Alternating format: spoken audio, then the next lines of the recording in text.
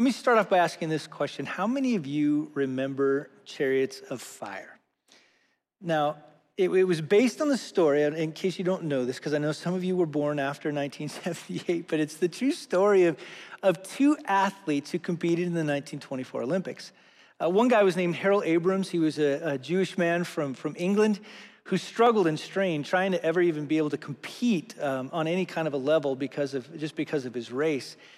But the other guy that I want to really focus on this morning, especially to kind of tie in what we talked about last week on what Paul was doing in Philippians 3:12 through 14, is a man named Eric Liddell. Now, again, if you've seen it before, you understand who he is at least a little bit. But one of the things that marks him was that he was truly a man of God. He was a man that followed Jesus. He was a passionate follower of Jesus. Mostly Scotland claims him, but we'll talk about that a little bit later. But I think what's so cool about him, and this may sound maybe just a little bit cheesy when I say this, when he ran, he truly ran to the glory of God. He was a man that was marked out, like Paul talked about last week, as one who pursued hard after Jesus. And so if you haven't seen that movie, I think it won like 4 Academy Awards. I would encourage you to see it. Now, apart from that movie, though, and definitely also due to other people, Eric Liddell actually almost got lost to history. But at the time he competed, you got to understand this, before he was immortalized in this movie, Chariots of Fire, he was one of the most famous sprinters in the world.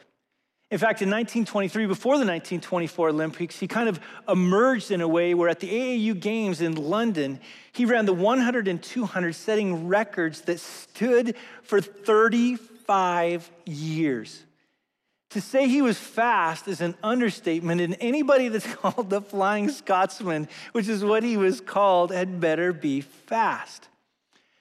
Where his fame really exploded, though, and this is what the movie Chariots of Fire captures, is when he decided that because in the Olympic Games, the 100 meters and the 4x100 would be on a Sunday, which at that time he just believed he couldn't do, he shifted his events to the 200 and the 400.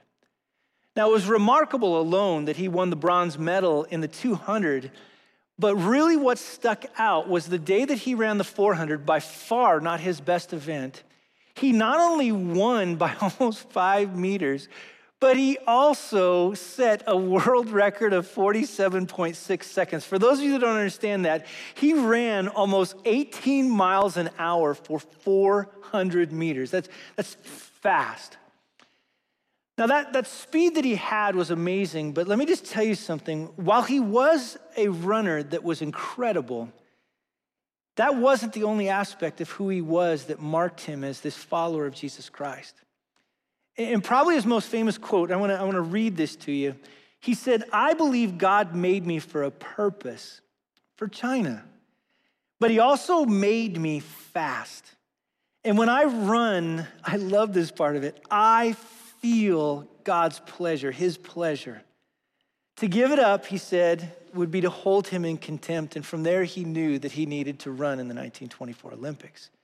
So there are two things in this quote that I absolutely love that I want to draw to the surface to kind of help us connect back to what Paul taught about last week. First, Liddell's life, like we learned about in looking at Paul's life, was laser focused upon Christ, even in running.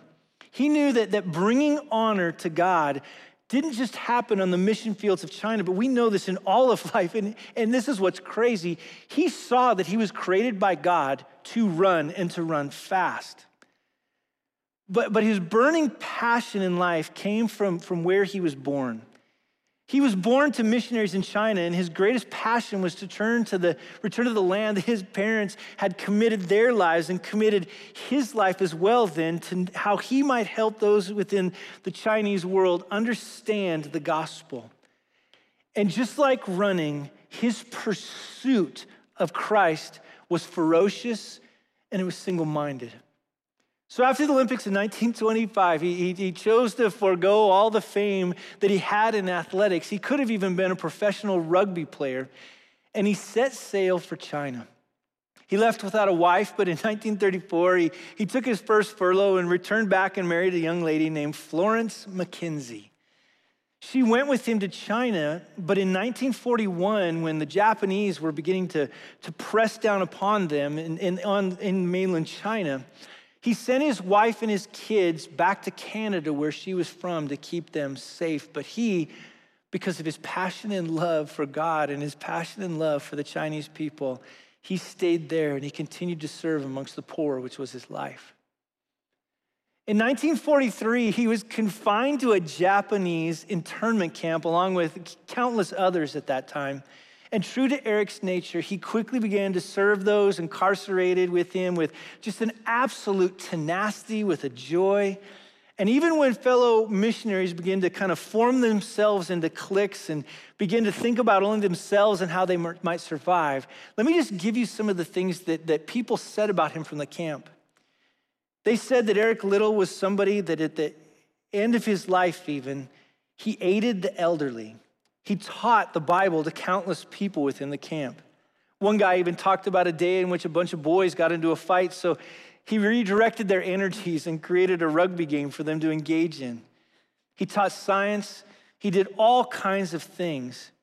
But he was so beloved within the camp that the kids and the students actually referred to him, and I love this, as Uncle Eric. In 1945, however, about the age of 43, right before the camp got liberated, Eric Liddell got a brain tumor. Now, we don't know how he got it at that particular time, but this is what we do know. He was buried behind the officers' quarters at that particular time in a simple grave that was wooden, that just had his name on it, put in just in polish, Eric Liddell. Now, whether on the track or the internment camps, this is what you need to know about him. He was focused. He was everything that we talked about last week. He was someone that was driven, someone that had this single-minded intentionality to be after Jesus Christ. He was what Paul talks about here in even Philippians 3:8. He was somebody that whatever gain he had, he counted all as loss for the sake of knowing Christ. He was a man that we could just say he went after it. So that was last week. Paul wanted the Philippians, and I think even too, he would even say to us, he wants us today to have this life that's running with single-minded ferocity after Jesus Christ, just like Eric Liddell. What is interesting, by the time, though, that we get to 4:1, and if you got your Bibles, you can just turn there and look down at it, Paul also wanted his readers not just to have this one thing of pursuing hard after Christ, but he also says to his readers, stand firm, which, to be honest, is kind of confusing. How do we charge hard without looking behind to the upward call of Christ Jesus? And then also he says here in 4:1, stand firm. So we need to get this seeming contradiction. I think we need to unravel a little bit if we're going to understand Paul's passion for Christ and his desire that we might have the same passion for Jesus. Now, the image of standing firm, just to kind of help you understand it, that he's talking about here in 4:1, he leaves the image of sports and he takes us in our minds to a battlefield. What he's trying to conjure, I believe, in our imaginations is the image of this phalanx and Roman soldiers that are locking shields, standing their ground together, not breaking ranks at all, even if they face external or even internal opposition or attack from what's going on. Last week, you may have kind of left thinking that, man, somehow I can pursue Christ like Paul pursued Christ, but I can do it by myself. However, I think in this idea of standing firm and the way that he uses it, even the plural nature of how he writes it, Paul's going to make sure that we understand we can't. So while each soldier in this army is called to focus on the one thing, we can't fulfill the mission that God has given to us alone. We must together stand firm. And by the way, I think this is the idea that's very important, this 100 days that we're going to go after pursuing Christ that we talked about on the video that we shot on Friday. And I think in essence, Paul wants us on the battlefield together. Everyone needs each other in this phalanx of locked shields. So this week, what I want to do is I want to take and I want to turn the question around a little bit. Last week, I tried to ask the question, how do we pursue Christ like Paul pursued Christ? How do we get that heart? But let's try to answer a little bit different question this week of how do we stand firm together? Now, what is convenient, I love this, and it's going to make it pretty simple. When you look down here at verse 17, he gave one answer to the question, how do we stand firm together? And it's in this idea of imitation. Just one thing. And this passage today, no doubt, there's only one point, but look at verse 17 so you can kind of see this with me, this one thing of how he's going to build towards 4:1 so that we might stand firm. Brothers, he says, join in imitating me. Keep your eyes on those who walk according to the example you have in us. Now, again, he wasn't calling everyone to focus on him and him alone as the only model that we could follow. Why? Because this gospel, this following after Jesus is much bigger than Paul. We know from chapter 2 that the ultimate example was Jesus Christ. But I love what he does here. Paul says, and keep your eyes on those who walk according to the example you have in us. The us includes Timothy, it includes Epaphroditus, and I think even Paul would say it includes Eric Little. And I think he would even go farther and say, it is any of those around you in your local church that have that same ferocity, that same single-mindedness of knowing Jesus Christ. So that's what he's getting after here. There are no lone rangers in the walk with Jesus Christ. We are to be together in this, and we're to model ourselves after those who are pursuing after Christ with that kind of single-minded devotion. Now, saying that, what Paul's going to do, though, is he's going to create two realities. He's going to create a group of people that we should not follow, that we should not imitate our lives after because they're the opposite of what Paul's talking about. And then he's going to create this other side that he's going to say, this is what those who follow Christ, like I'm talking about, are. Those are the ones that you are to follow. Now, almost immediately we see this in Paul's call. He brings out the negative side of it. It's going to be negative here for a little bit. Just go with me because it's going to be good news here in a little bit. But what Paul's talking about is, unfortunately, as many, he says, live as those. Look down at verse 18. They are enemies of the cross. Wow. In other words, they may have the appearance of living for Christ, but in reality, they are the exact opposite of Paul's example.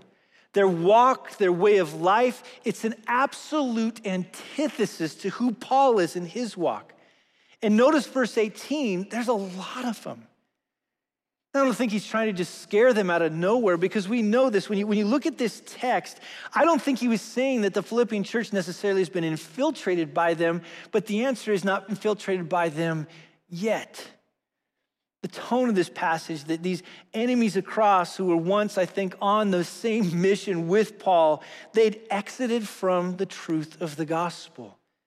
And broken, Paul literally writes, and I found this in a guy's commentary, I just thought it was so powerful when he said, and he translated it, I speak weeping. Paul wasn't hard and cold. Instead, there were tears running down his face as he wrote the letter with these names and these faces of people in the back of his head. All these ones that he had walked with that now lived and denied for all that the cross stands for. Specifically, he was sad that they used to be ones who ferociously and single-mindedly pursued Christ, but now what they saw it as in some ways is just foolishness. I believe both from the text and even my own personal experience, I don't even think these people even probably knew that they were doing it. They didn't even realize, but over time they become toxic within the church and toxic to what the church's mission was. And slowly they just became enemies of the cross.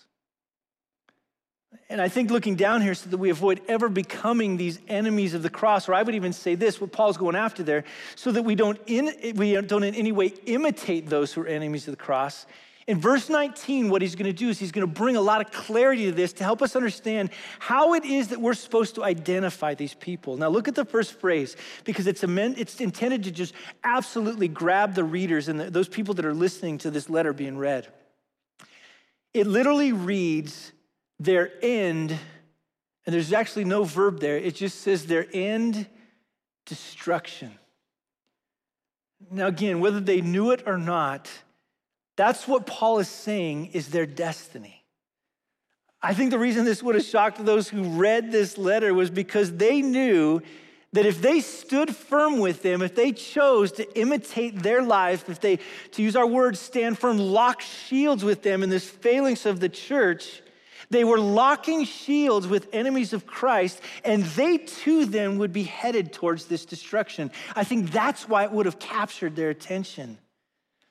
Unlike Paul, unlike Timothy, unlike Epaphroditus, even unlike Eric Liddell, who were ferociously single-minded in their pursuit of Jesus Christ and his reward, it's the opposite here. These enemies were pointed in the direction of, and I think we could even translate it, damnation. Paul was in essence pleading with the Philippians not to imitate them. And notice these enemies weren't necessarily outside. They were probably insiders. Paul says, look, don't go with them. Further in verse 19, if you keep going on there, we can know who the enemies of the cross are because their God, and again, there's really no verb there. It just is their God, their belly. On one level, we might kind of laugh, as if somehow maybe Buddha was what he's talking about here. But it wasn't, I don't think, merely pleasures of the stomach that were the God that he was talking about conclusively. But instead, they were absolutely pouring their lives into and pursuing with single-minded ferocity their own selfish pleasures, and now they've replaced Christ with those. No doubt it could have included things like maybe gluttony, that's maybe what it sounds like, or sexual sin. But it was probably even more insidious and concealed than those. We generally have our radar, right, all fixed on the big sins, and we should, but then we tend to miss maybe what we might call the more acceptable, misdirected passions of the flesh, and this is what Paul's getting at there. He not only lays out their destination, but he starts to say they've replaced what should have been a passion for Christ with the things Christ has given them to enjoy him and begun to say, these are the things we're going to find our hope in. Now, Paul's going to even go further. These people in verse 19, look at it, not only that, but they glory in the shame. The idea here is what would have been done in secret, they unashamedly now did in the open. They've taken the things God had given them to enjoy so that they now might enjoy him, and they've now twisted them and they've made them now their end, what actually they're going after. They've made these things their single-minded pursuit instead of Christ. They were single-minded about, maybe we might say in our time, their safety and security. But they found it instead in Christ. They found it outside of Christ. They found their comfort outside of Christ. They found their pleasures outside of Christ. And sadly, they were even, we can just see it in here, proud of it. Instead of finding their treasure in Christ alone, they openly found, I would say it this way, to kind of be crass, their comfort in the arms of another. And lastly, when you look down in verse 19, we find that they were facing this destruction. We find out why it is they'd made their God their belly. We find out that they were even proud of it. Why? Look down there. It's because their minds were set on earthly things. Their whole inner disposition was governed by an earthly man's wisdom, a kind of approach to life. Going back to Romans, right, they'd exchanged the truth of God for a lie. They'd become fleshy, chapter 8. Their minds were no longer focused on this amazing upward call, but their gaze now was earthbound. It was downward looking. It was set on earthly things. Now, just for a second, though, I want to slow down here so that we can catch the fullness, I think, of what Paul is saying. We need to understand that the cross, as Paul's referencing here in verse 18, he's referencing here in the Philippians, is maybe not like we think it is. It's not primarily about a way of salvation, though it could be. It's just in this particular context, that's not what he's talking about. Instead, it's about the way or direction of a saved life. So it's not how we get saved he's talking about, but how those who are saved now live their life. It's the cross and the way of life. It's the way now that people pursue Jesus with this single-minded ferocity in the pursuit of the King, in the pursuit of his kingdom. It is, I think the way you would say it now, Christ who now becomes this ultimate model of our lives. We're to now find our joy in him. We're to find our hope in him. We're to find our reward in him. We're to not find it in these temporal pleasures of this life, as great as they might be, but instead we find now those temporal pleasures drawing us to Christ. Instead of building our little kingdom, our little personal kingdoms, we join Jesus in building the kingdom. See, when I was thinking about it this way, I was just thinking about, okay, if it's now how the saved live, that means we have these Christ-like, cross-shaped lives that lovingly serve instead of being served. Lovingly sacrifice through turning the other cheek or walking the extra mile. Lovingly becoming all things to all people that by all means we might save some. Lovingly willing to lay down our lives for our brothers and sisters in Christ.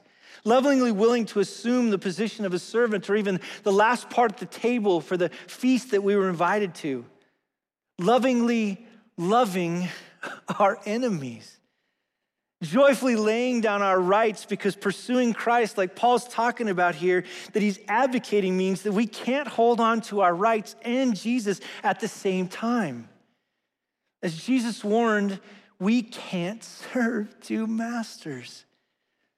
So we now must be these people who imitate those not now who find their contentment and their end in this world, but those who through this world now, though, find their end only in Jesus Christ. This is what he's doing now. And he's laying out a grave warning. Now, on one level, I get it. If we just finished here, it would be pretty depressing. And so I'm so thankful after he cautions the Philippians about all these enemies that could be coming amongst them. Paul switched from those who we shouldn't follow to those who we should. I love this. Look at verse 20. Who are we supposed to follow? We're supposed to follow those who understand that our citizenship is in heaven. I love that. If we're in Christ, we have changed citizenship. And in changing our citizenship, we've moved from an earthbound focus of the enemies of the cross to the heavenly realities of the followers of the way of the cross, like I talked about a little bit ago. The reality is the Philippian Christians were citizens of the kingdom of heaven. They belonged to another kingdom, apart from what was going on even there in Philippi. And I would even say this, apart from what it meant to be a part of the grand empire, Rome. Now, I think, again, this would have really hit home with those people, because Philippi, what it was a little kind of outpost, a little colony of this Roman Empire.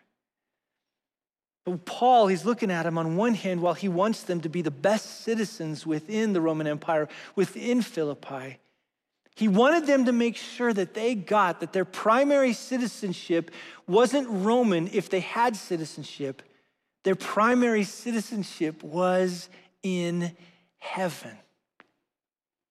So that's what Paul is kind of getting after. What Paul passionately wants them to embrace is that they were first and foremost citizens of a different kingdom. They were living as citizens in Philippi, no doubt, but they now were this kind of colony that had landed into Philippi to represent their true ruler. They now had a true king, and their their Lord was not Caesar. Their Lord and Savior is Jesus Christ. So while it might have been an incredible honor to have Roman citizenship, I love how he puts it here. Paul is saying that every Christian that's listening to him, that's reading his letter, even the slaves, they have a higher and more important citizenship that's based on some distant capital, one guy put it, called heaven. And as another scholar I read with, I appreciated the way he put it. Just listen to this quote. He said, in the Roman world, citizenship defined both a person's ethical behavior, kind of how he lived there, and one's true allegiance. This meant that when we're talking about the Philippians, they were model citizens in their secondary country because they were like ambassadors representing Jesus in his kingdom. They wanted people to know the true King of all kings, Jesus Christ.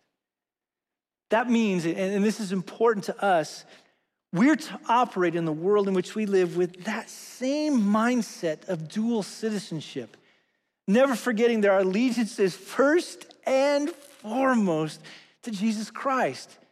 It's first and foremost to his kingdom. When we were seized by Christ, verse 12, all other attachments to this age in which we live became absolutely secondary. And everything that we have now is to be radically brought to bear so that it represents Christ and his kingdom first. We're to make a name for him. We're to put him on display. Jesus told those following him, right, when he was coming along after him, seek first his kingdom, seek first God's kingdom. And Paul, in essence, what he's doing is he's saying the exact same thing. Paul believed that Christians should already be living by the principles of heaven, following Christ's example that he gave us here on this earth. We are ambassadors. We're representing his kingdom where we live. And this is so important to us. You see, in our time, this way of thinking that we're talking about here is that we're to operate in the United States of America in such a way that Christ is represented well. We are to have dreams. I want us in Cornerstone to have big dreams, but it's not the American dream. I want us to have the heavenly dream. Sure, we have rights, but when we come to know Jesus Christ, our personal rights, they now belong to King Jesus, and we're to use them to benefit Christ and for others to flourish. And I would even say this, even at the great expense of ourselves. We are to now be people that have these allegiances where we no longer swear an allegiance to this nation, but our allegiance is only to King Jesus. But however, don't miss me here in saying that. Because our allegiance to King Jesus, I believe, stirs us to be better citizens than those who just simply swear an allegiance to a nation or a government.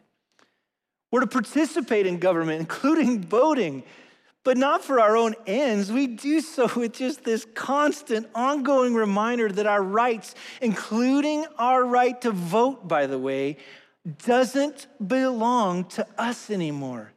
It belongs to Christ. So instead now we vote as King Jesus would have us do so. Why? Because our citizenship is in heaven. That's what Paul wants us to know. Follow those people that get this. Now, as we follow Paul's thought through this, because I want to keep moving through this, the gravity, I think, of our position in Christ as these heavenly citizens becomes even weightier. See, the church has always, look what he says here in verse 20, eagerly awaited, but only eagerly awaited one Savior. Look at verse 20. Who is it? Our Savior, the Lord Jesus Christ. See, I don't know who you're currently believing might save you in this next election. I don't know if it's Trump. I don't know if it's Biden. I don't know if it's Republicans. I don't know if it's Democrats. But as the saying goes, only Jesus saves. And candidates, you know this. They're about ready to promise this to the world. They're going to say that the only one that can protect us from whatever evil that's out there that's scaring us. But ultimately, they can't. Now, saying that, please vote. Go in, represent King Jesus well in that voting booth. But don't forget this. In November, no matter who wins, King Jesus is still on his throne. He is still reigning. And despite the outcomes, verse 20, only Jesus saves. Now, I think this is Paul's point in Philippians 2, 9 through 11. So in other words, though our King Jesus might have been abused, he might have been misused during his time on earth, and no doubt, if we're followers of Jesus Christ, we're going to have to follow the same path. But never forget that. Look what he does in verse 9. Never forget that God has highly exalted him and bestowed on him the name that is above every other name, so that the name of Jesus, every knee should bow in heaven and on earth and under the earth, and every tongue confess that Jesus Christ is Lord to the glory of God the Father.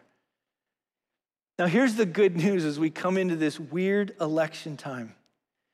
There's coming a day when there will be no more campaigns. There's coming a day when there will be no more voting. We will no longer argue one day over which political system causes the most flourishing for humanity. The ultimate confession, what he's saying here in verse 20 of chapter 3, is that this universe will come to understand that Jesus, the Messiah, He is truly King of Kings and Lord of Lords. He is God. He's the one who puts rulers into power. He's the one that takes them out. Only King Jesus is our Savior. It's still true today. It'll be true forever. He is now the one who promised to his disciples in Matthew 28, all authority in heaven and on earth has been given to me. And when he said all authority, he didn't just mean part of it. He meant all of it. And one day, everyone will see that truth. Now look back at verse 19, because there's more to this. And my hope is it just builds this joy, because now what I want to do is I want to create kind of a dichotomy between those who we should follow and those whom we shouldn't. Now look at verse 19, whom we shouldn't, so we can see kind of how the opposite of each of the kingdoms are, so we can take this serious. Now look at verse 19. One of them, verse 19, is earthly minded. Do you see that when you look down there? Now go to verse 20. The other, though, has a citizenship, a mindset, might be better to put it there, that's in heaven. One of them, verse 19, look down there, glories in shame. The other, verse 21, I love this, doesn't need to seek glory from himself, because for one day, God will completely glorify him in every facet of who he is as a person. One, verse 19, serves his belly as God. He's consumed with himself. He's consumed with his immediate passions. But look at the other in verse 20, and I love this. Look at it. The other waits. You see that in there? He waits. He's not consumed by his passions. He's not consumed in every different thing. He just waits for the true God and Savior, Jesus Christ. One, verse 19, you can see this has an end in their destruction. The other, verses 20 through 21, will inherit forever bodies like Jesus Christ one day that are made ready for eternity and eternal flourishing on this world, being transformed finally into not only the people that God intends us to be, but the world that he intends it to be. And if that wasn't enough, in a time like ours where it just feels so absolutely out of control, Paul concluded his thoughts, and I love this in verse 21, by stating explicitly what Christ intends to do. Look what he says. By the power that enables him, and here's what he intends to do, to subject all things to himself.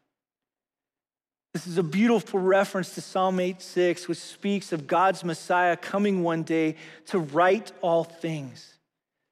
So though things may feel out of control, and if I can just be transparent for a second, I think it's going to get more and more out of control in the coming weeks and months.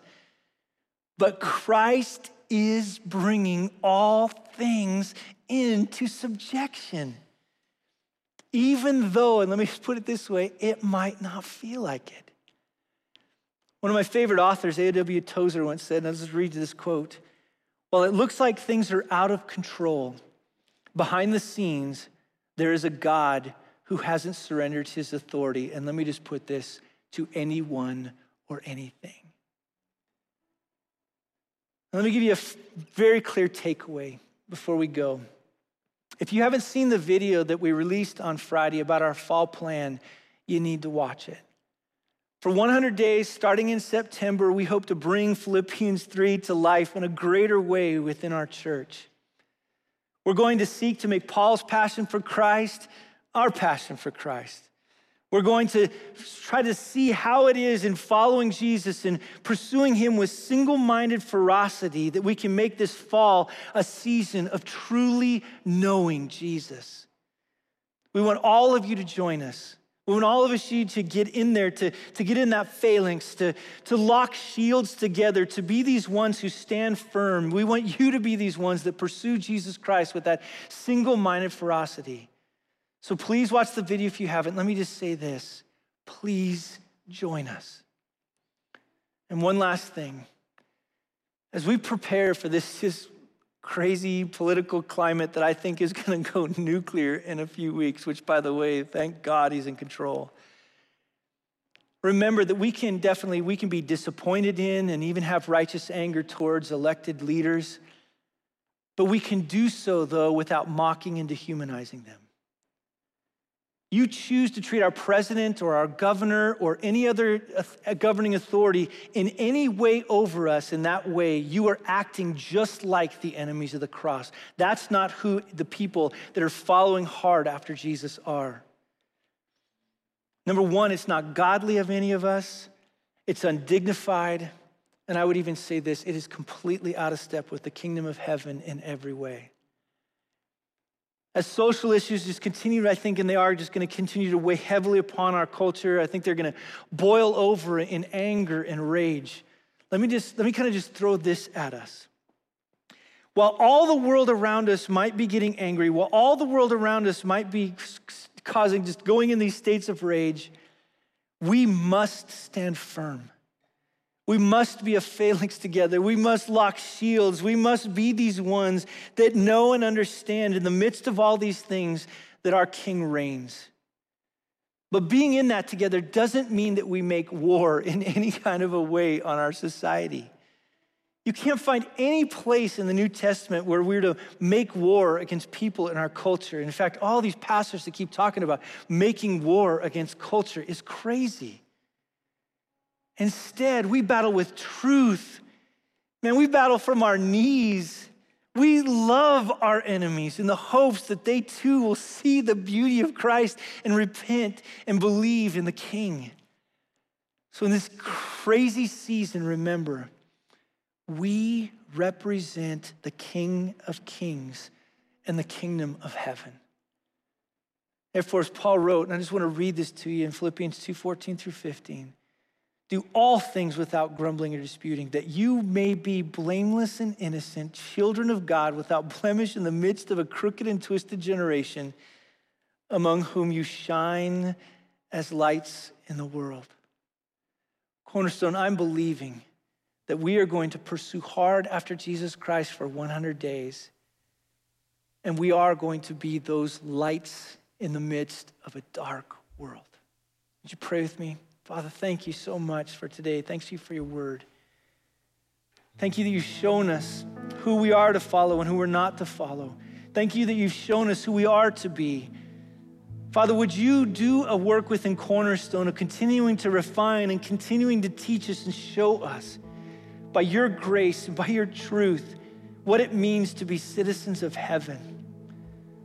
Father, will we not buy into all the lies that are around us of trying somehow to fight and war and all the anger and the vitriol, but instead, Father, in our anger, would we not sin? Instead, would we redirect it in ways that aren't misdirected? Would we direct it towards your goodness and your kingdom and your righteousness? Would we pour our lives in that direction?